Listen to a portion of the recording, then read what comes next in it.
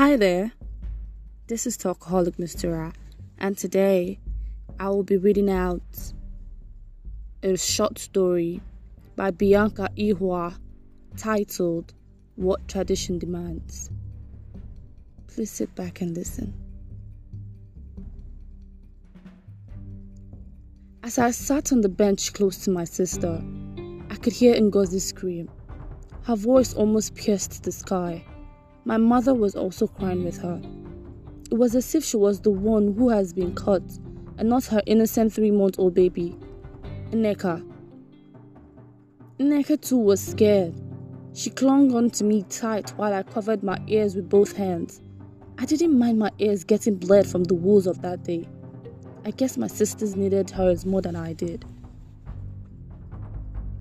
Throughout that day, my mother sat close to the baby, crying. She was looking at our baby sister and raining all kinds of insults on my father's extended family.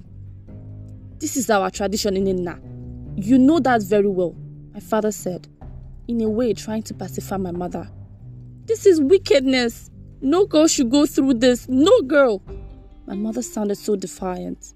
"Ogene, what about boys? Don't they get circumcised too?" He fired back. That woke Ngozi up, who resumed her sobbing.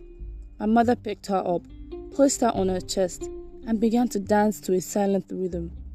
"Ozugo," was what my father said that made our baby come to a decrescendo. Maybe Ngozi understood Igbo, but she needed to give our parents space to discuss. "Look at our poor baby. I begged you, Okafor. I told you it wasn't necessary. But you allowed those wicked people cut my baby. Our baby." My mother teared up again. She began to sob heavily, cleaning her snot with the edge of her wrapper. "Nena, why are you doing like this now? You of all people know it is our tradition demands. There was nothing I could have done. This is what our forefathers have been doing. We can't change it now." He paused, then continued. "Our elders said that what the old man can see while sitting, the young ones cannot see it even if they climb a tree. To you, it might look like a terrible thing, but to us, it is the right thing. The best thing we can do is to help protect our girls. We don't want them to be promiscuous.